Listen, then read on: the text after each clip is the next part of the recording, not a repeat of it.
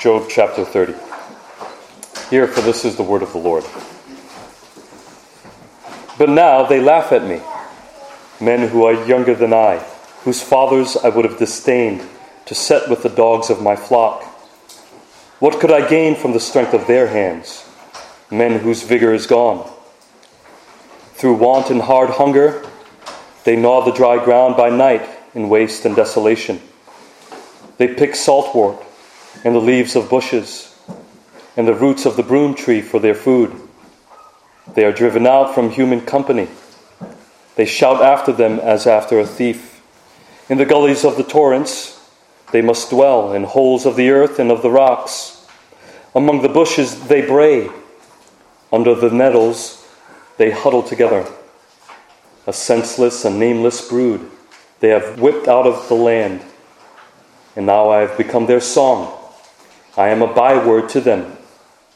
They abhor me. They keep aloof from me. They do not hesitate to spit at the sight of me. Because God has loosed my cord and humbled me. They have cast off restraint in my presence. On my right hand the rabble rise. They push away my feet. They cast up against me their ways of destruction. They break up my path. They promote my calamity. They need no one to help them.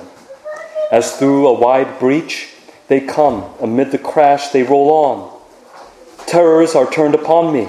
My honor is pursued as by the wind, and my prosperity has passed away like a cloud. And now my soul is poured out within me. Days of affliction have taken hold of me. The night racks my bones, and the pain that gnaws me takes no rest. With great force my garment is disfigured. It binds me about like the collar of my tunic.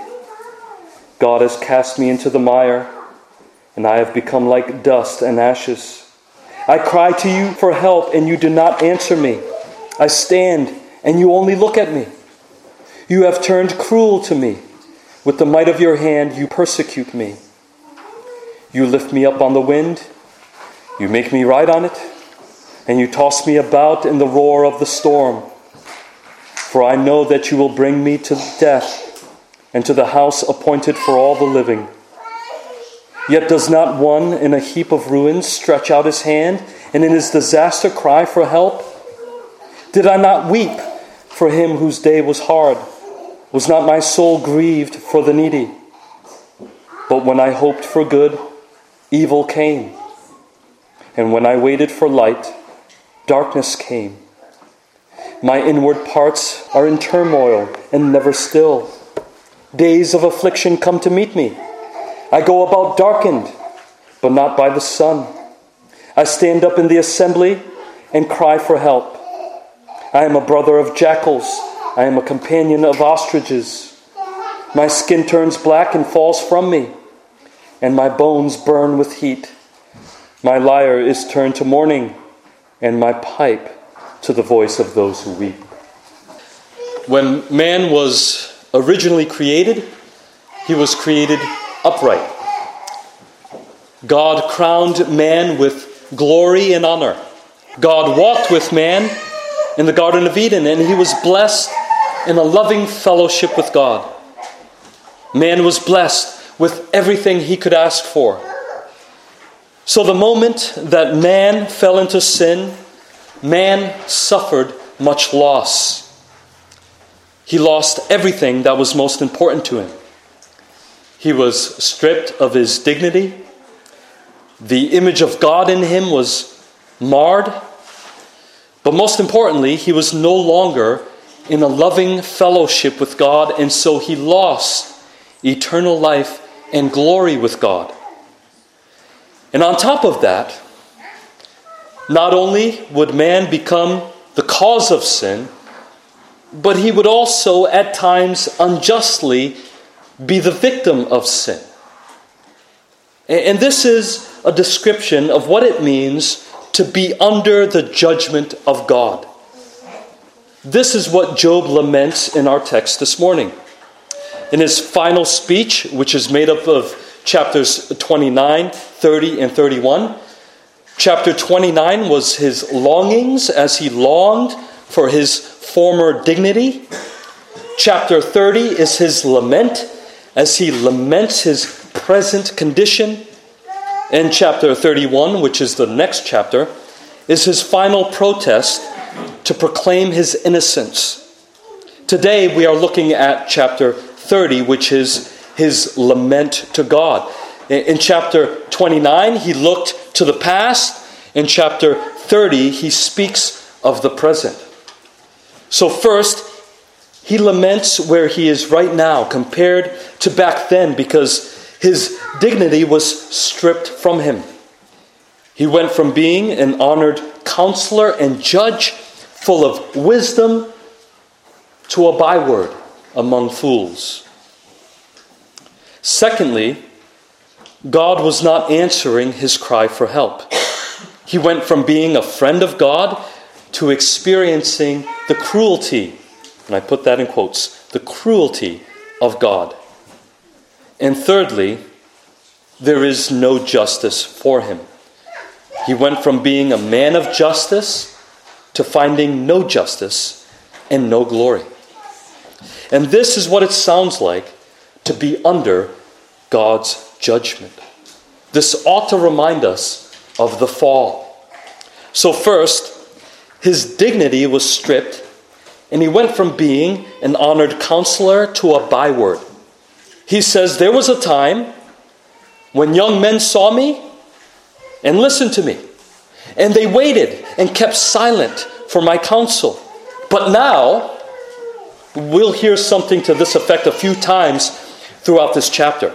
Before, I was living in a heaven on earth, but now I'm in a living hell. Before, my future looked hopeful, but now there is no hope.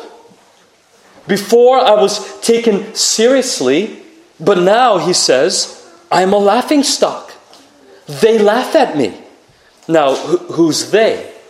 Well, here he describes them as the younger generation. Much like when I was growing up back then, there was a certain level of respect that was expected from younger people. If I ever disrespected an elder, you better believe that God's judgment would have come to me in the form of my parents. You can hear the older generation today saying, but now there is no respect and there is this sense of entitlement. We can relate to this because Job describes not only how he is under God's judgment, but how all of society around him is under God's judgment. And it shows up in the young men who laughed at him, who mocked him. And to demonstrate how bad it was for Job, he begins to describe what kind of young men they were. Because if these were reputable men of high esteem, men at the top, men of honor, and they laughed at me, and they disrespected me, it would be one thing. But they weren't. So he describes their family background, their work ethic, their reputation, and their character. He describes their family background. He says he wouldn't even hire their fathers to watch over sheepdogs. And sheepdogs weren't the most lovable creatures. Dogs in general were considered despicable. To be called a dog was a great insult. The Jews would later call the Gentiles dogs. And to watch over sheepdogs was of the lowest form of employment. Secondly, he describes their work ethic. Well, they have none. He calls them sluggish and lazy. He says they were useless. He asks, what could I gain from the strength of their hands? Men whose vigor is gone. They had no energy and no stamina. They weren't worth hiring even for the lowest of jobs because they would probably call out sick more than they would show up for work. They had no motivation to lift a finger to help themselves, never mind others. So they became malnourished because they were too lazy to look for food. Just as Proverbs 19:15 says, an idle person will suffer hunger. And when they suffered hunger, they just resorted to chewing on dry ground by night in waste and desolation. Even though they are able-bodied, they won't work for a decent meal, so instead they eat plants, leaves of bushes, and the roots of the broom tree, which is a desert shrub that has a bitter taste.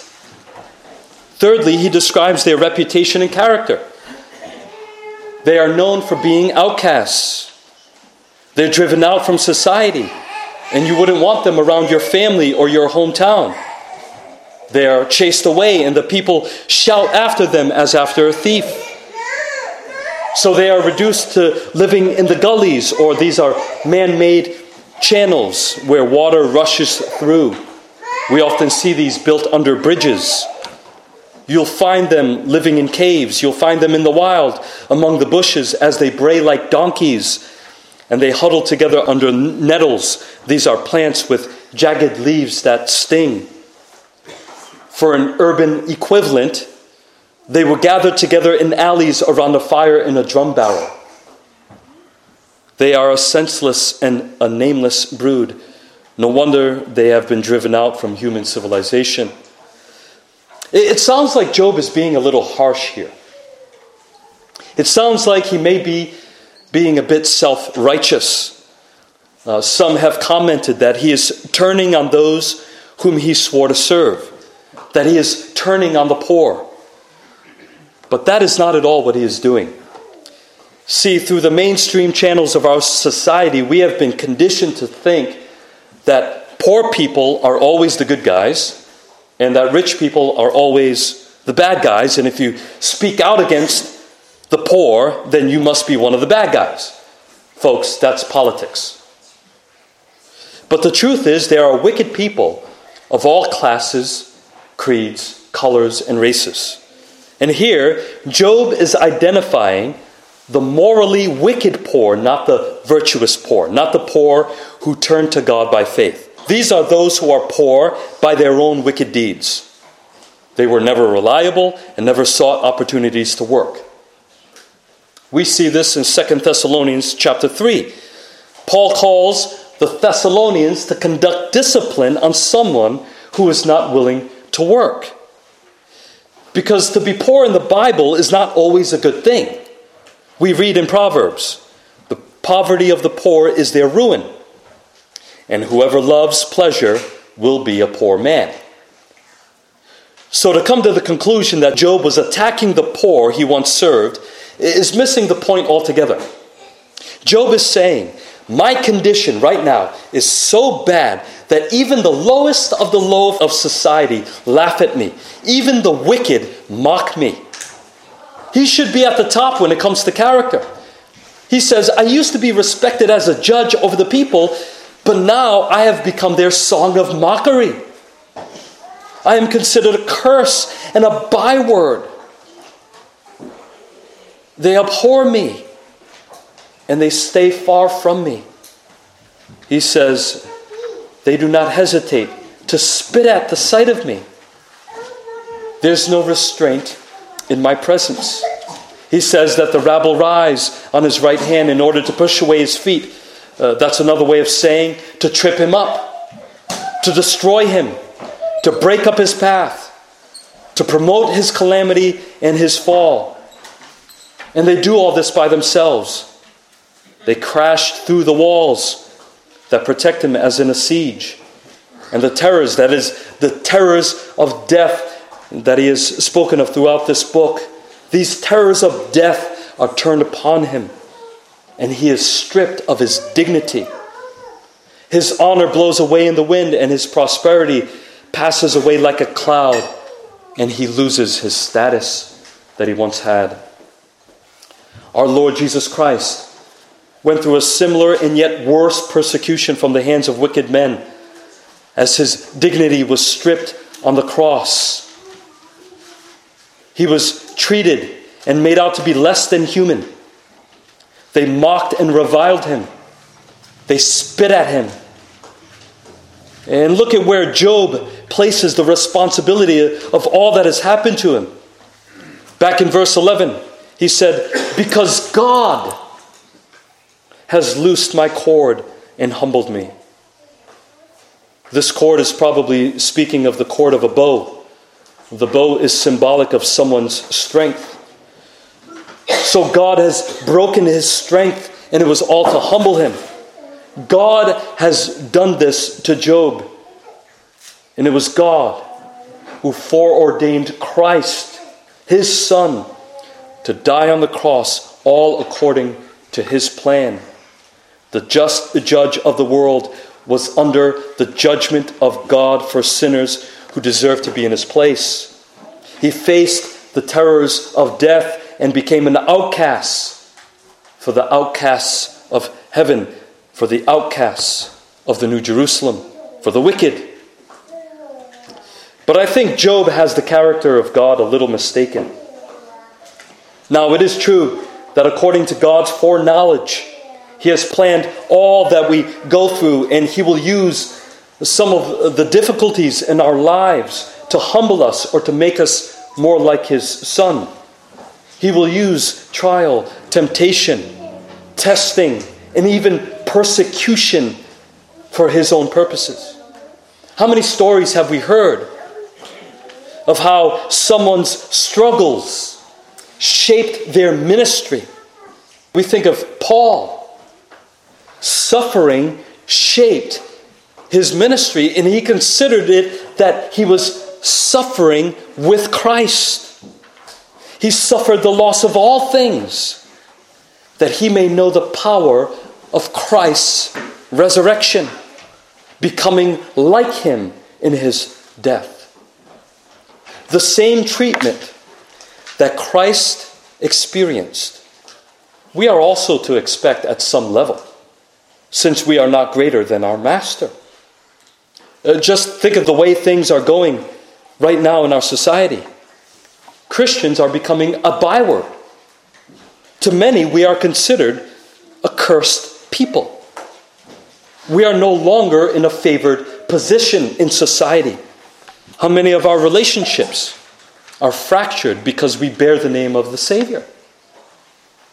How many people proudly revile Christ and his church without shame? Although Job now turns to God, he takes it a step further, and he not only places the responsibility on God, but he questions God's character and goodness. So secondly, he laments that God is not answering his cry for help, and that he went from being a friend of God to experiencing the cruelty of God.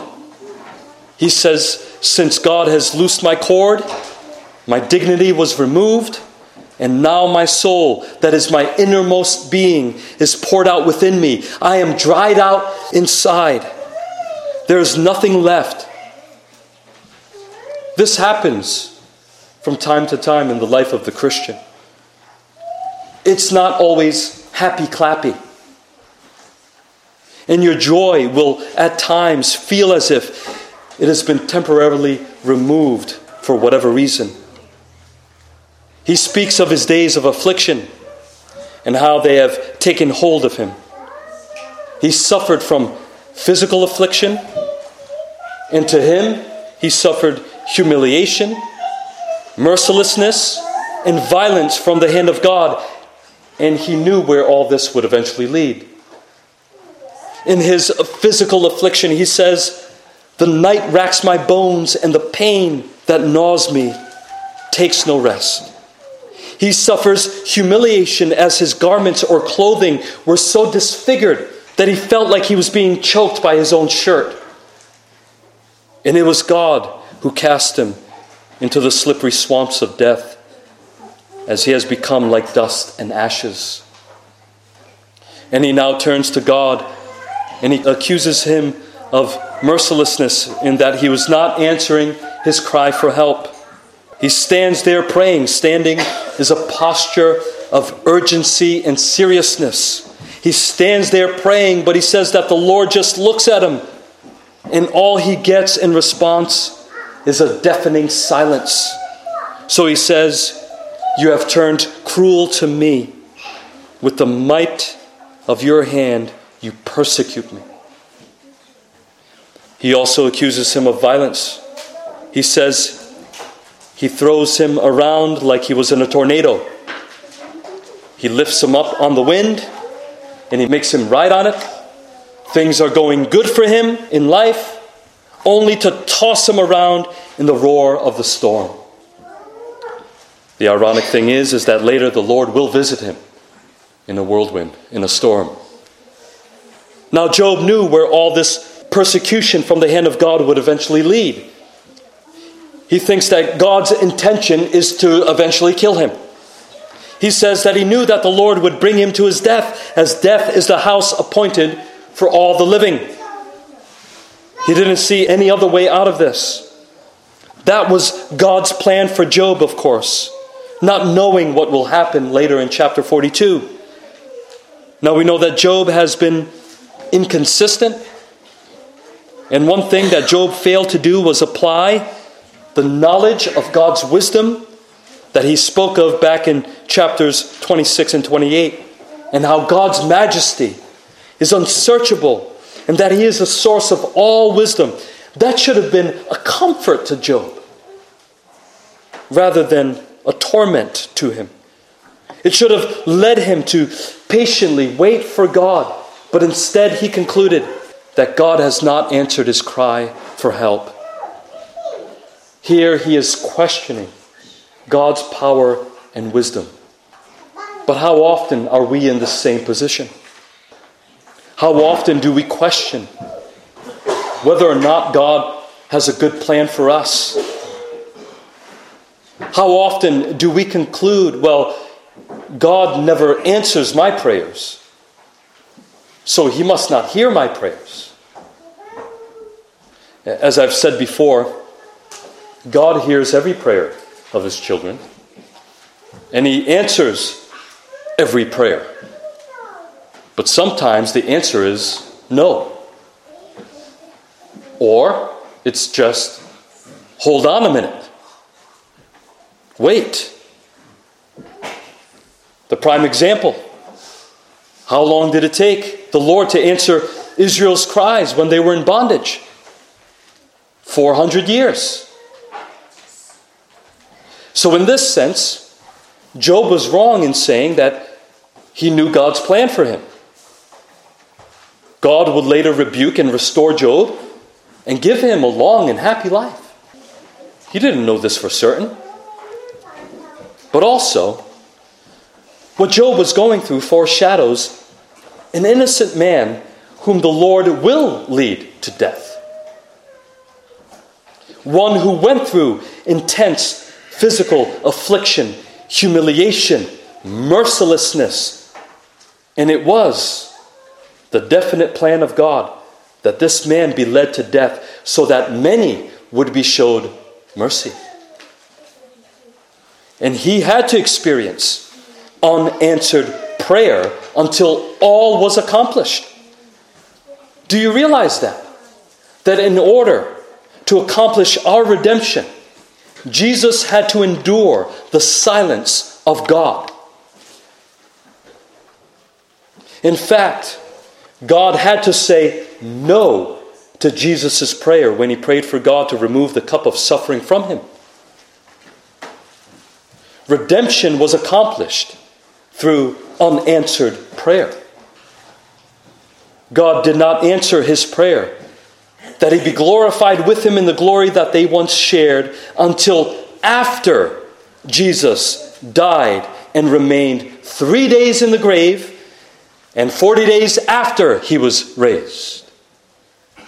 Not until all his work was accomplished.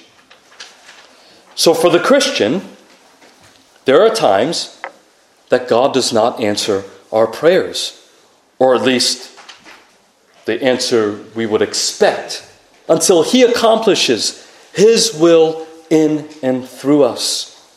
God will say no to our prayers. God will say, wait. He doesn't always answer prayer right away.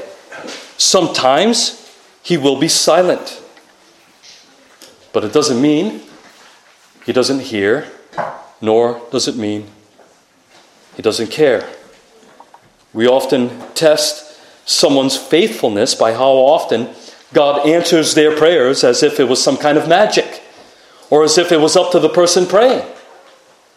James says that the prayer of a righteous person has great power as it is working. But he doesn't give us a timeline.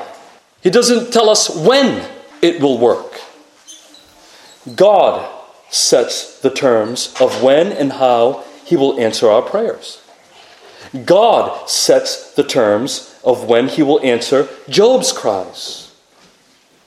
He doesn't know this yet, but God will answer his cry, and he will restore him to a greater reward.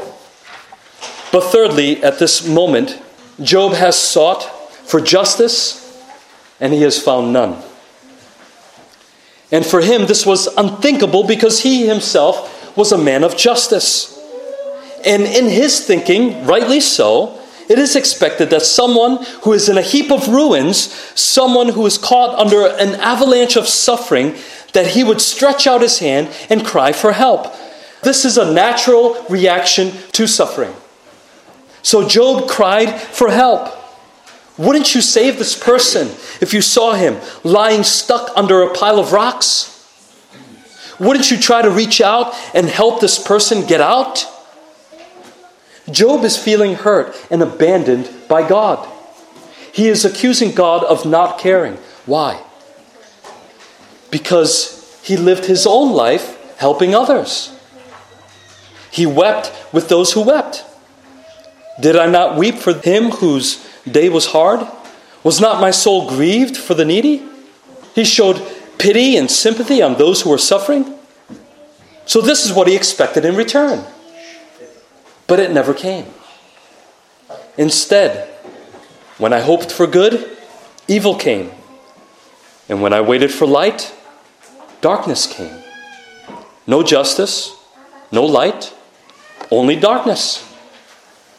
It's easy to think this way, especially since we live in a world that is full of darkness. Now, what Job is missing here is that God himself was to be his light. But how easy it is for all of us to fall into a place of darkness for a time. Now imagine those without God. Imagine those without hope in the world. Would we have the heart to help them, to rescue them, to lend them a hand and share the gospel of Christ? He goes on to describe his pain. He was going through emotional pain. His inward parts were in turmoil and never still. Sounds like the symptoms of intense anxiety and depression. As he is afflicted, his life is dark. So he tries to reach out to someone. He says he stood up in the assembly. This is like a church. And he cried for help. I wonder if anyone listened. Here he says he's all alone. He says, I am a brother of jackals, wild dogs, that you hear howling at night. We hear this around here, don't we? And a companion of ostriches who hide their heads in the ground. No hope in the world and no one to turn to. And not only is he dying on the inside, he is also falling apart on the outside, as his skin turns black and falls from him, and his bones burn with heat. And his entire life, the song of his life that plays with the lyre, is reduced to mourning, and his pipe reduced to the voice of those who weep. Doesn't this sound like someone who is under the judgment of God? Doesn't this sound like the judgment that Jesus himself experienced? We can understand why Isaiah says of him, he was despised and rejected by men, a man of sorrows and acquainted with grief. And as one from whom men hide their faces, he was despised, and we esteemed him not. Surely he has borne our griefs and carried our sorrows. Yet we esteemed him stricken, smitten by God, and afflicted. Jesus was mocked, falsely accused, unfairly condemned, and unlike Job, he was without sin. He was stripped of his dignity by unjust and wicked men, and cut off from Jewish society as they crucified him outside the gates of Jerusalem. But it says, in order to sanctify the people through his own blood. There was a purpose that God had to fulfill, and it was our redemption. He prayed to his Father with loud cries and tears, as it says in Hebrews chapter 5, verse 7.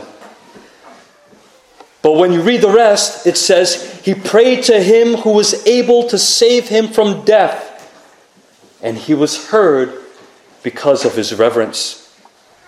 Now, just because he was heard, it doesn't mean his cries were answered right away. Jesus had to go through suffering and death before he would receive an answer to prayer. He had to go through injustice. Jesus was the most just man to ever live, and he suffered the worst injustice in human history. And it was all part of God's plan. And believe me, the reward was far greater than anyone could ever imagine. The reward was glory as he sat down at the right hand of his Father, where he now lives to intercede for us. Although he was a son, that is, the perfect Son of God, this is speaking of his divine nature, he learned obedience as a man through what he suffered. And being made perfect, he became the source of eternal salvation to all who obey him. Unfortunately, today, many in the church, and I'm not talking about this specific church, I'm speaking about the church broadly, many in the church are marked by impatience. Many are marked by a sense of entitlement. We often confuse the kingdoms of this world with the kingdom of God. We have woke extremism that has infiltrated the church from both sides of the aisle, both liberal and conservative. And they both come with a sense of urgency, anxiety, and alarm. They seek justice, but on their own terms and in their own time. Many do not see the necessity that our prayers go unanswered for a time. Many do not see the reason why God would say no to us. I've heard someone teach, they're talking about when the rapture will happen and how he cannot see how God would allow the church to go through the great tribulation. My only response to that was like, are you kidding me? Jesus said we are not greater than the Master. We don't see the reason why our Lord would tell us to wait. I think that's the point. Maybe, just maybe, the Lord is teaching us to be patient, because all things will be fulfilled in his time and on his terms. In our current dilemma in this world, our prayers may go unanswered. Our dignity may be stripped from us. But it is so that God would achieve his will in this world and for his own glory. Now, this does not mean we retreat. This does not mean we no longer pray or seek justice in the places that God has placed us in. But it is to recognize that God is for us. And if he is for us, who can be against us? Beloved, rest in his sovereign care. He hears your cries. Don't stop crying out to him. Whatever the reasons are, God has us exactly where he wants us for a reason. We may not receive all the answers on this side of heaven, but once we enter heaven, I don't think we're going to care to look back and wonder why. In Christ, God has not and cannot abandon us. He is always with us. He is bound to us by way of his new covenant in Christ. He cannot take back what he has promised. And he cannot take back what he has already accomplished in Christ. The Reverend R. Scott Clark was asked this question, and I'm sure we've all been asked this question before. He was asked, "When were you saved?" And he responded, "I was saved 2,000 plus years ago, when all my sin was nailed to a cross." Beloved, remember that when all your light has turned to darkness, when you are overwhelmed with affliction, when you are agonizing over your own life in your own situation, when your soul is poured out and grieved, God is with you. And whatever it is you're going through, and we must recognize that it may be necessary that God does not answer our cry, because He will use that for a greater purpose, beyond your understanding, beyond what you see right now, even though it is not yet. Amen.